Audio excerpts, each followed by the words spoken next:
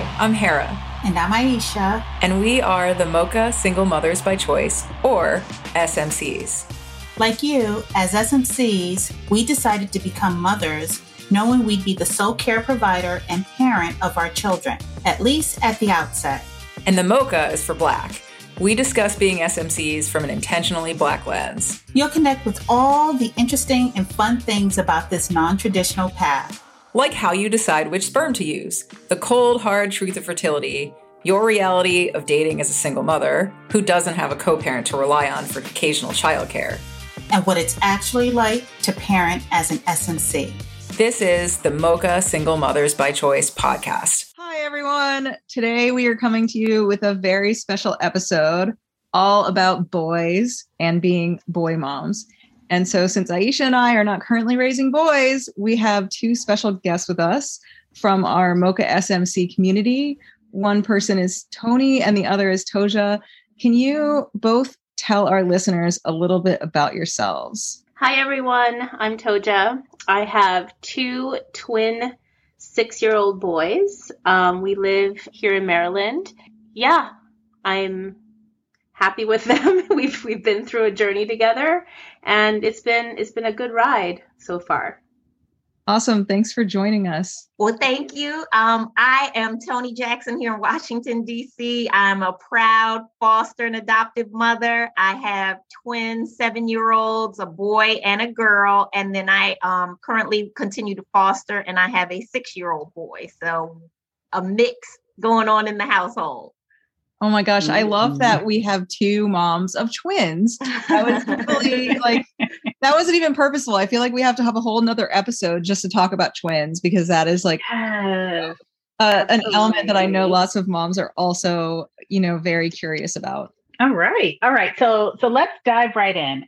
I know from being in a number of different SMC spaces that we get a surprising number of moms who are anxious about having boys, have some degree of gender disappointment or sex disappointment when they find out that they're having boys. And so we wanted to dive right in and address this right off the bat. Did you experience any type of gender anxiety when you found out that you would be parenting a boy? I think that I was more concerned with getting through my pregnancy than I was about the actual gender.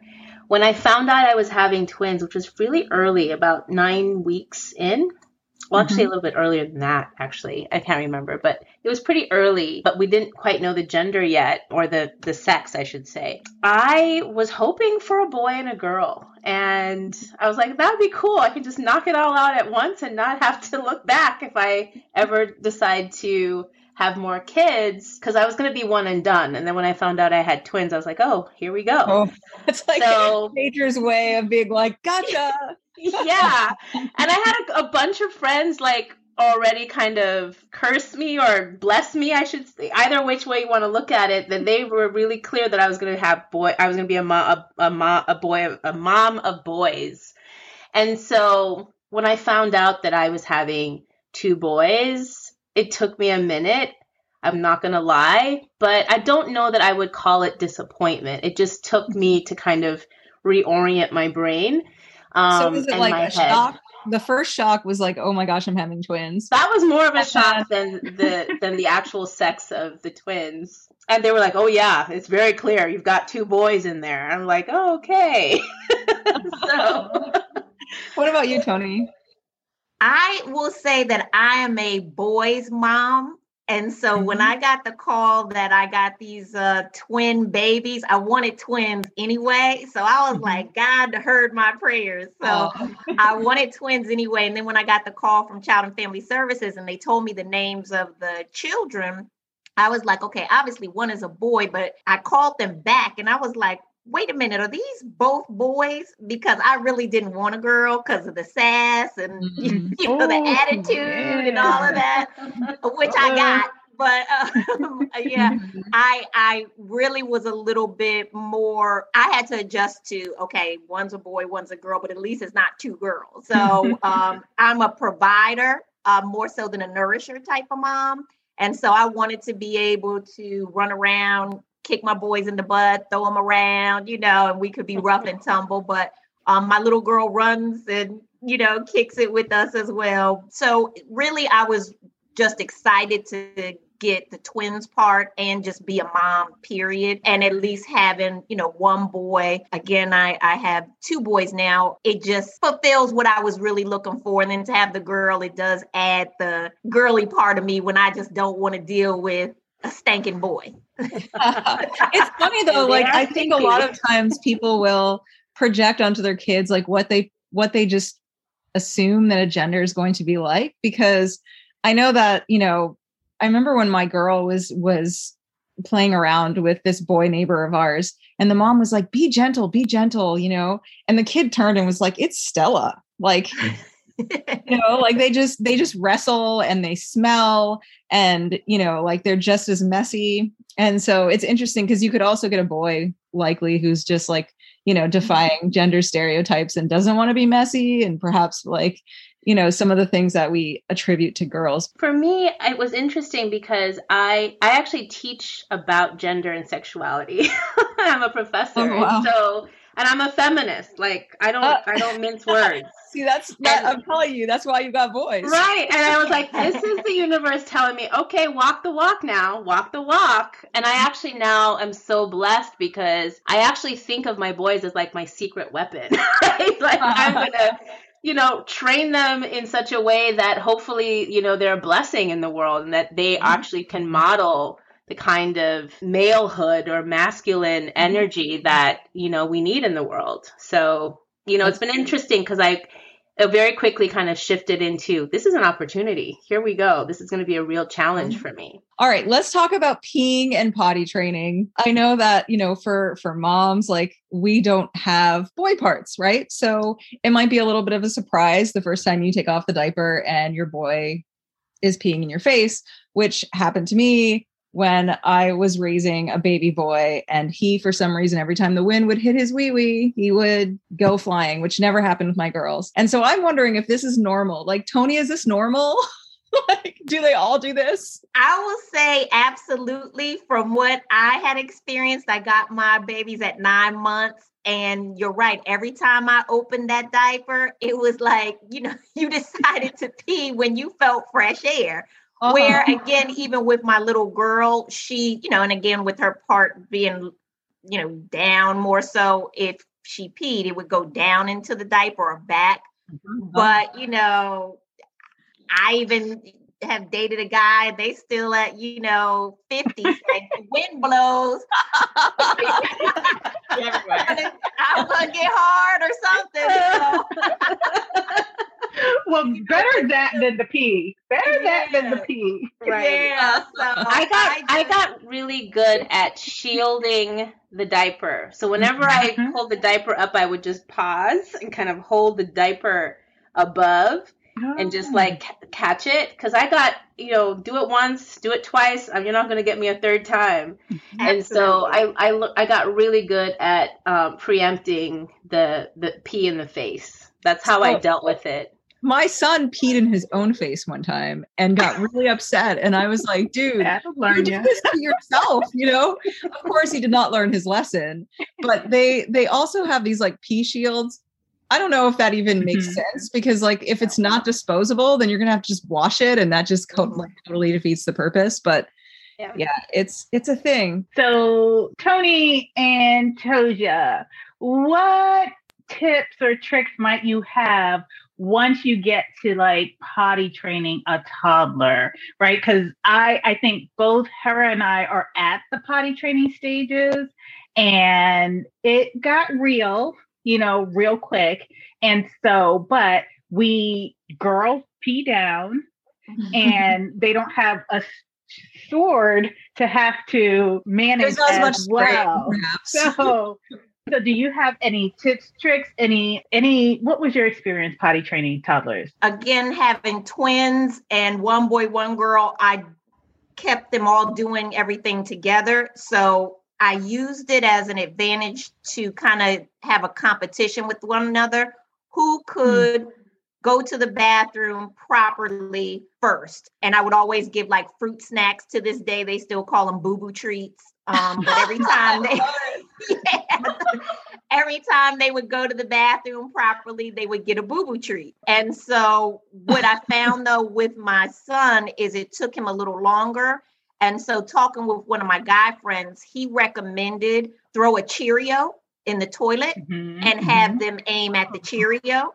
And that got him, it was a game. And so that got him going more in the toilet as opposed to all around. Now, you know, sometimes he would get it, sometimes he wouldn't, but it got to the point where it goes in the toilet, not on the rim or anything else. And so that was the best training tool that I had that worked for my son. What about you, Tosha? Did you get any special tips on that?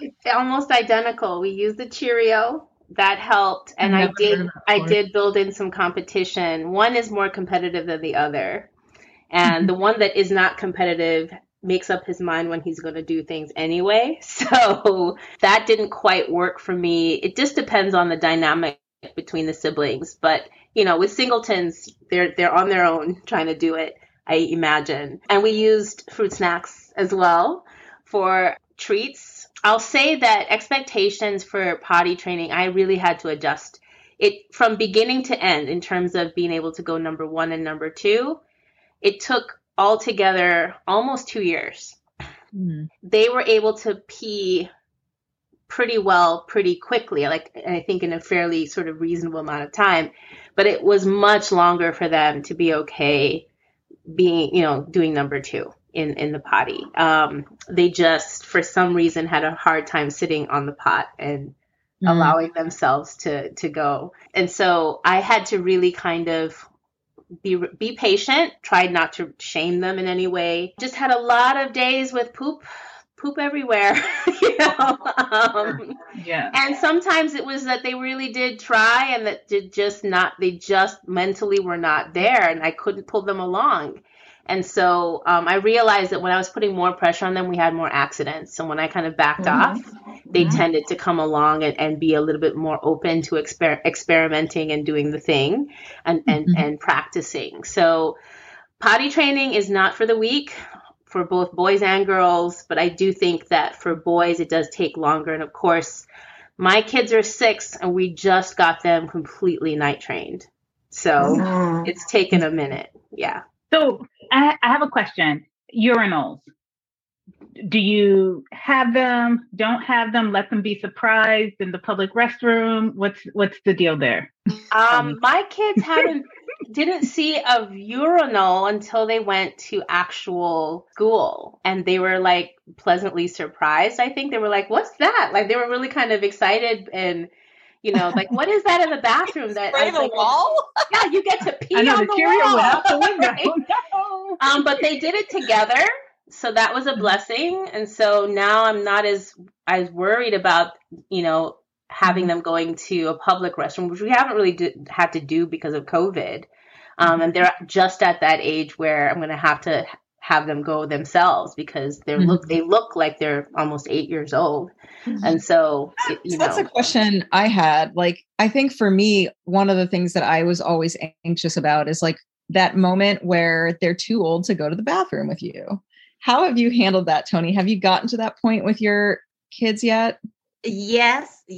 What I've done is I will take them to the bathroom and I will stand outside the public restroom because I do want my son to be a leader and reach further and be independent. And so I had him go to the bathroom, but I'd stand outside the door, have him go in, and then I would wait for him to come out and then, you know, double check. Did you wash your hands? But also that way I could tell if it was too long. And then I would tell him to wait right here outside while I go into the bathroom. Do not move. Do not talk with anyone. And I would go to the bathroom as fast as I could, wash my hands and get out. And so that is how I've dealt with having a boy and a girl having to go to the bathroom. I had them go to the bathroom with me until about 6. So it's really just been about a year and a half that he's been going to the bathroom on his own. And then now with the other little boy, I allow him to kind of be the teacher for him, and feel responsible to be sure you all go. You don't talk with anybody in there. You go in, you come out, and that's it. And that's how I manage that, even with my girl. But I stand outside the bathroom and make sure that no one's getting to them. And if there's too long a time, I open the men's door and say, come on out. You know, what's going on in there, so that folks can also know I'm out here looking for my baby. And I did want to go back just one quick thing, because what Toja said with the night wedding, I was pulling my hair out on that. And there is a contraption called a pee alarm. I did everything for my boy, treats, extra tablet time. Nothing I did, cutting out beverages at 5:30 and he goes to bed at 7:45. Nothing helped. And it honestly was a laziness thing. Some people don't want to admit that that's what it was, but I would ask him, why are you not going to the bathroom? It's literally outside your door. And he would be like, Mama, it just feels so good to sleep in the bed. And I want to get up.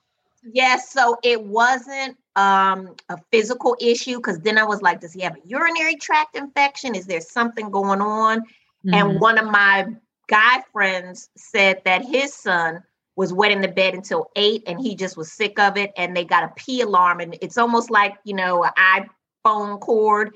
You clip it onto their underwear. As soon as there's some wetness on that underwear, it's almost like how the police have like the little thing on their, as soon as there's wetness on that clip, the alarm will go off. And so he'll wake up and have to turn it off for it to go off. And that makes him go to the bathroom. After 2 weeks, stop wetting the bed. Wow. I did a bit more old school approach. When I got to the point where I'm like, this is going to be ridiculous putting pull-ups on them. And they were like, I would say they were about 5.5 or so. Not even 5. I think we even make it to 5. I was like, okay, they're getting too big. I'm not spending any more on pull-ups. We're done. And I did this thing where right before I went to bed, I would wake them up and take them to the bathroom without saying no frills or anything. I just kind of pulled them up, walked them, guided them. They did their thing and they went right back to bed. And I was really stunned the first time I did it, like, oh, they didn't actually wake up. And they're already horrible sleepers anyway. They always wake up in the middle of the night. And so I was like, you know what? This is going to be the routine. So every time it got to the point where I was like, okay, I can't go to bed before 11:30 because that's the window that they need. And so we just got to a point where I bought some padding. You know how you get the hospital padding that you put underneath them? We tried that for about a week just to test whether they would be fine.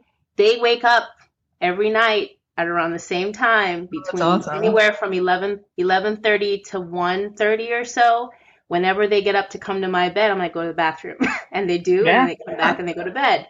And so we haven't had an accident, but that's a whole me having to kind of, carry them along. But I got that from a friend of mine, and who's also a mom of boys, who, when he was 5, that's what she did. So I have never been the girl to go to the beauty parlor and get my hair done because I can't sit for hours.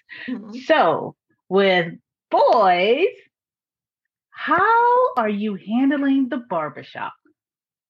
Are you home cutting, or like, what's the deal there? I love the barbershop. Me too. I love it too. I love it, especially for my boys, because again, I didn't grow up getting my hair done all the time, So for my boys, it's an opportunity for them to see how other men engage and interact.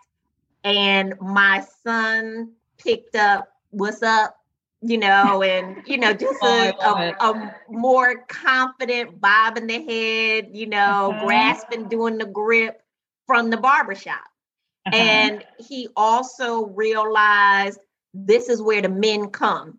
and you come and you be a man and you get fresh. So they have to earn the money to get their haircut. And I make them feel that it's about their self-esteem. It's, you're going to be more handsome. You won't look raggedy. You got to look sharp, feel sharp. And so I make them also pay the barber as well as tip the barber and say you did a good job, so that they can understand the responsibility and the interaction when dealing with other men.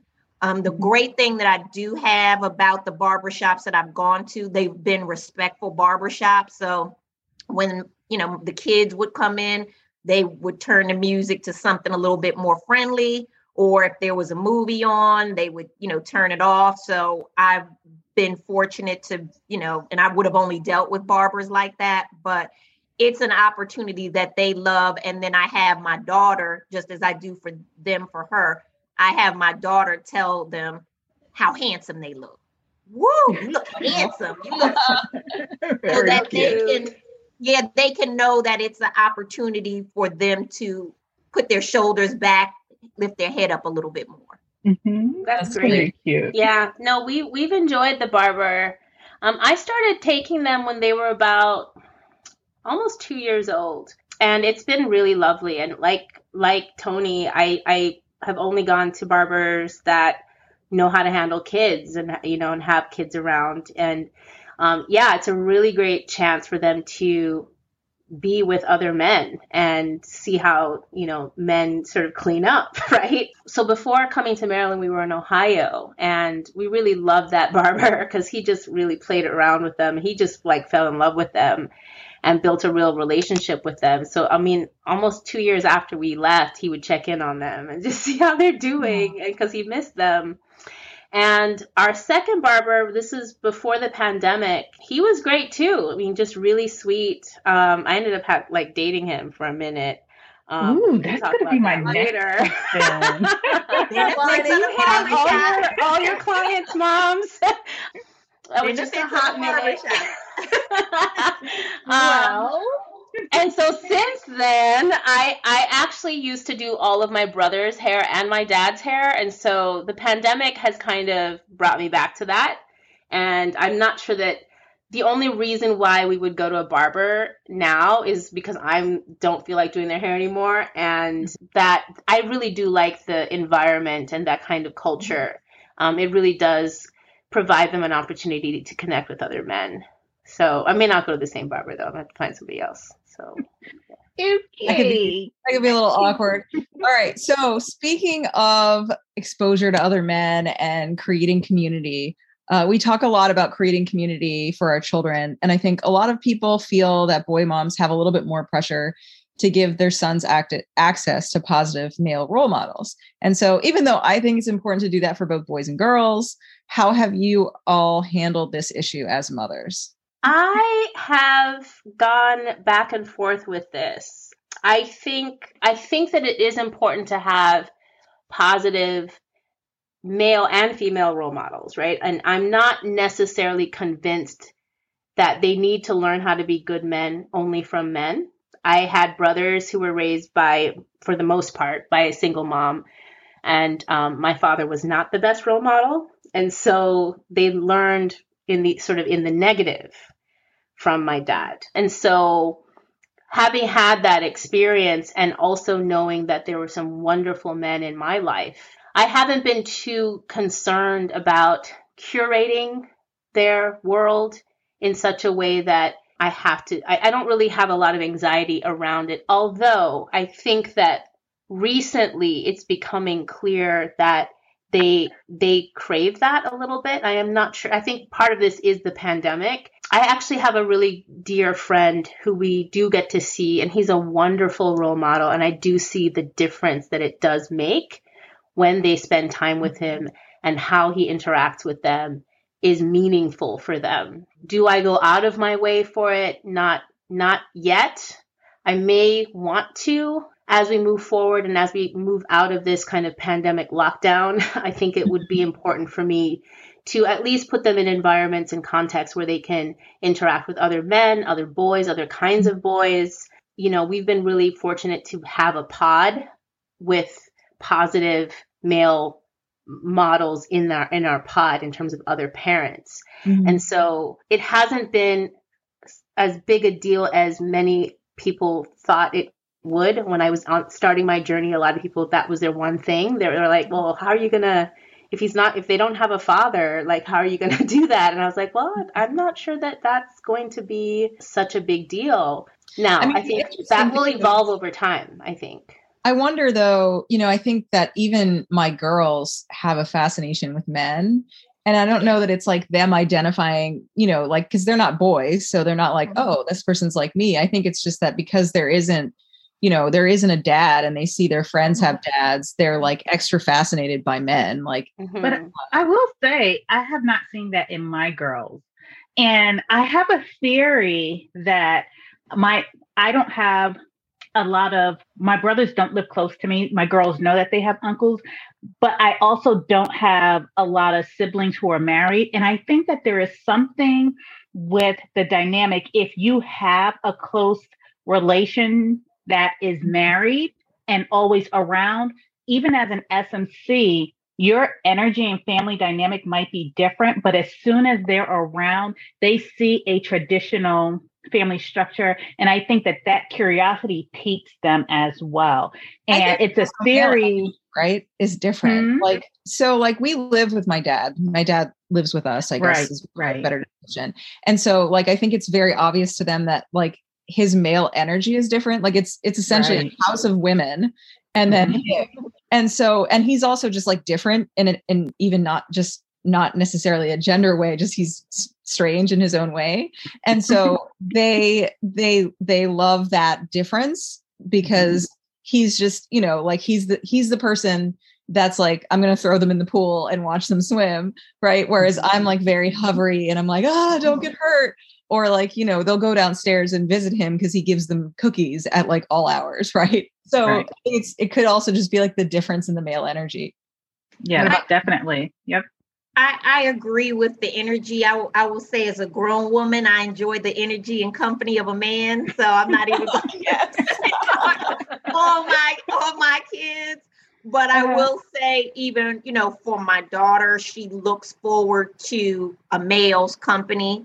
She looks forward to when are you going to get married? Or, it might be easier if you had a husband.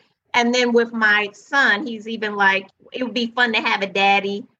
Things like that. But what I've noticed even, and this kind of was even heartbreaking. And so I remember when the pandemic first hit and we were watching Disney, and you think of with all things Disney, Mickey Mouse and, some of the Disney.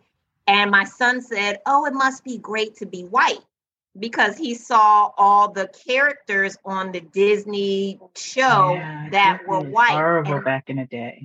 Well, this was during the pandemic. So this is even now. And so I say that to say, just as he internalized the white part of it, he might internalize where's the male part of it in, our household when he sees that there are men around in other households. Mm-hmm. And I will also say one thing that I did notice is that men give less leniency to the boys' behavior. So one of my guy friends will say, you telling them too many times to sit down. You need to tell them to sit down and that's it. And so I did realize how men will do things where I'll coddle and allow. They're like, nope, cut it, do it, let's go. And that's it. Mm-hmm. So I like that you brought that up, Tony. So I want to pivot to a post George Floyd era, right? And so we know that America has this perception of Black boys and Black men that then lead to maltreatment of Black boys and Black men. How do you or have you seen a difference in discipline, right? Discipline at the elementary school levels could be, you're on school suspension, all the way through, timeouts and whatever methodology the school uses. And then as they grow up, it becomes, with other authority and predominantly police interactions with police. So how has that impacted your dynamics in this post George Floyd era that we're in? That's a really good question. And I honestly, we're in the thick of it at the moment. I think I came to the group when I was struggling with one of my twins. So they're not the same complexion. One is darker than the other. Not that much darker. I mean, he's still fair skinned, but in the family dynamic, he's darker. And I've noticed that people do treat him differently and we have a much more negative approach towards him than they initially do with my fair twin. And it's always been interesting to me to observe it. And I intervene immediately, and they're not even aware that they're doing it when I do that. And this started as early as when they were in daycare at 18 months or so is when I started noticing it. And we've had 3 au pairs. 2 of those au pairs, one from South Africa, Black South African, was the worst. I don't know. I mean, I went to college in South Africa, and it was bad. Colorism issues there. Yeah, so we've been dealing with that. I haven't seen it so much lately in Baltimore. I have a feeling it's because we're in Baltimore. Like, it's much more diverse here generally. We haven't confronted any discipline issues, in part because, I'm very lucky. My boys are very mild-mannered, very lovable, cuddly kinds of kids. And so they haven't confronted they haven't had any interactions that way. However, the George Floyd stuff did impact us quite drastically, because part of their pod, they're Black in their pod, right? And one of their pod buddies was very callous in just saying something about the police coming after them because they're brown. Oh, that's and in front of me, in front of his parents, we were all together. They did that so that you knew, because you never know. Oh, kids don't tell you, right? Yeah, and apparently that wasn't the first time he had said it, and so his parents were absolutely shocked, and I was also shocked, and we all had to kind of go to different corners and talk through it, and then I circled back to those parents to have a conversation with them, like, how are you talking about this with your child? Because clearly some steps were like, this is an opportunity for us to come correct with all of it. And then we proceeded to have several months of my child really being very focused on his complexion and being terrified, right? Like, what does it mean to be a brown boy in the world? And really coming to terms with that. Some of it also had to do with age appropriate distinguishing. I'm different from my brother. We're twins, but we're separate humans. And I don't look like everyone else in the household. So I had to do some real work around really explaining to him differences, how they work, really being curious about how he's interpreting the world and meeting him where he was at, rather than assuming that the damage that was being done was at this level when it really was, much more at his level. So yeah, it's been an interesting journey so far, and I imagine it's going to keep evolving as we move forward. I think it's so interesting that oftentimes one of the threads that is like very similar with many, especially being Black in America, is that oftentimes the first time you really realize your identity is a negative experience. Yes. It's like, it's not a situation where it's like you're being praised for being darker, or you're being praised for being Black. It's like the moment you realize you're Black, and it's usually something that is not a good situation like that. And that's bad. There has been quite a few issues, especially recently, but addressing the George Floyd and the police. 2 things. I was raised in Montgomery County, Maryland, and we always were raised to respect the police, even though my family's from the deep South of Arkansas and Blacks were horribly treated. However, we lived next door to the chief of police, who was Black. And so we respected and first and foremost were taught good people, bad people. So when George Floyd matter was finally addressed through videotape, and you can't deny it, that's when I was able to again reflect good people, bad people, and good police and bad police. Mm-hmm. And again, referencing before anything, good people, bad people, not to discount that racism exists and still exists, but I want my children and have taught them that they are beautiful children, not beautiful Black children. And so as far as my babies are, fairly chocolate, I say to my son, both of them, you're beautiful, you're handsome, but I especially say to my son, look at how chocolate you are. Look at how, you look like a shiny M&M. I can eat you up.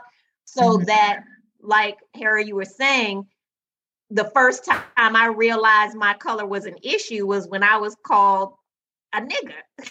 And I was just like, wow, and just felt it being wrong. Mm-hmm. And so with that, I want my children their self-esteem to be so strong that when that word hits them, which it will, when that word hits them, they have a internal defense of so much pride about being Black that it doesn't hurt them in the way that it has hurt in the past. And so again, with the police, being in DC, where our chief and mayors have historically been Black, my children do have a good representation and respect the police. And funny that my son, when we're out, go up and hug the police. And the white police have even said, thank you. I needed that, and especially coming from a Black child, it let the police know we respect you for what you do. It's only the bad ones that, we have an issue with. I think it's so important because I remember when Black Lives Matter, all the protests were going on and stuff, like my oldest was getting scared about it, because she went through this phase where she was like, oh my gosh, the police are going to kill us. Right. And I had to kind of do the same thing. It's like, no, police are people, right? And there are good police and there are bad police, just like there's good people and there's bad people. And I had to also explain to her, I was like, when you encounter people on the street, you never know if they're going to be a good person or a bad person. You just have to do your best to try to avoid danger so that you don't encounter somebody who's not going to understand that, you're not doing something wrong or what have you. But I want to leave us on a happy note. What advice would you give new moms who are about to embark on this journey of boy momhood? And in that, what are the best things about being a boy mom? I would say have fun with it. You have an opportunity to raise little people, whether or not they're boys or girls. I think your child will. It's interesting. When I imagined parenthood, I thought I knew what I was going to do. I was going to do this. I was going to do it this way. I was going to do it that way. My children have shaped the parent that I have become and will continue to be. It's based on who they are as humans. And my intention is to raise well-rounded, whole, feeling, loving, compassionate humans in the world. And so when I take that as my mission, it really isn't about boy or girl. There are days that I think all children require so much energy. So, and I actually, one of my boys, and maybe this is another podcast episode that you can think about, is actually gender nonconforming, and he doesn't necessarily conform to how boys should be in the world all the time. He embraces it some days, and other days he's not about it, and so I think my biggest advice is to approach this process with openness, curiosity, and energy, and just kind of be there for them and see how they move and where they lead you. And this is an opportunity to really kind of expand who we are as mothers and be who we want to be in the world. I mean, part of this journey about motherhood is just your identity is also being challenged and stretched and it's a process of growth for us as much as it is raising them. I love that. I agree. Have fun with your children. Have fun with your boys. My focus with my boys is making sure that they're proud, productive, positive, respectful, and respectable gentlemen in society. And, there's things that go along with that, manners, ethics, standards that go along with that I hold for my daughter just as highly. I put it even more stressfully on my boys. Be gentlemen, be productive members of society, and represent yourself to be respected and be respectable. And I just enjoy them doing that. And so enjoy your girls, enjoy your boys. I'm just so happy. Like, it makes me so happy that you all are just producing this next generation of really good men out there. I think so often people assume that when we take this path, it means we hate men, which is so not true. Absolutely not. And so many of you are, raising these boys who are going to just be amazing people. And I'm just so happy to see that. Well, there you have it, Pod. You have, from SMCs themselves, raising boys. It's not that different than raising a human. And so enjoy your journey, embrace it, and embrace the growth that's going to happen in you. And thank you, Tony. Thank you, Toja. And until next time, Pod. Bye. Bye. Bye. Bye. Thank you. Well, Pod, thank you so much for taking the time to listen. If you like what you heard, share us with your girlfriends. We'd love to hear your thoughts. So tell us what you thought of this episode on social media. On Facebook, we are at Mocha SMC Podcast, and on Twitter and Instagram, we are at Mocha SMC. You can find additional information on the topics from the podcast at our website at mochasmc.com. Till next time, Pod. Bye now.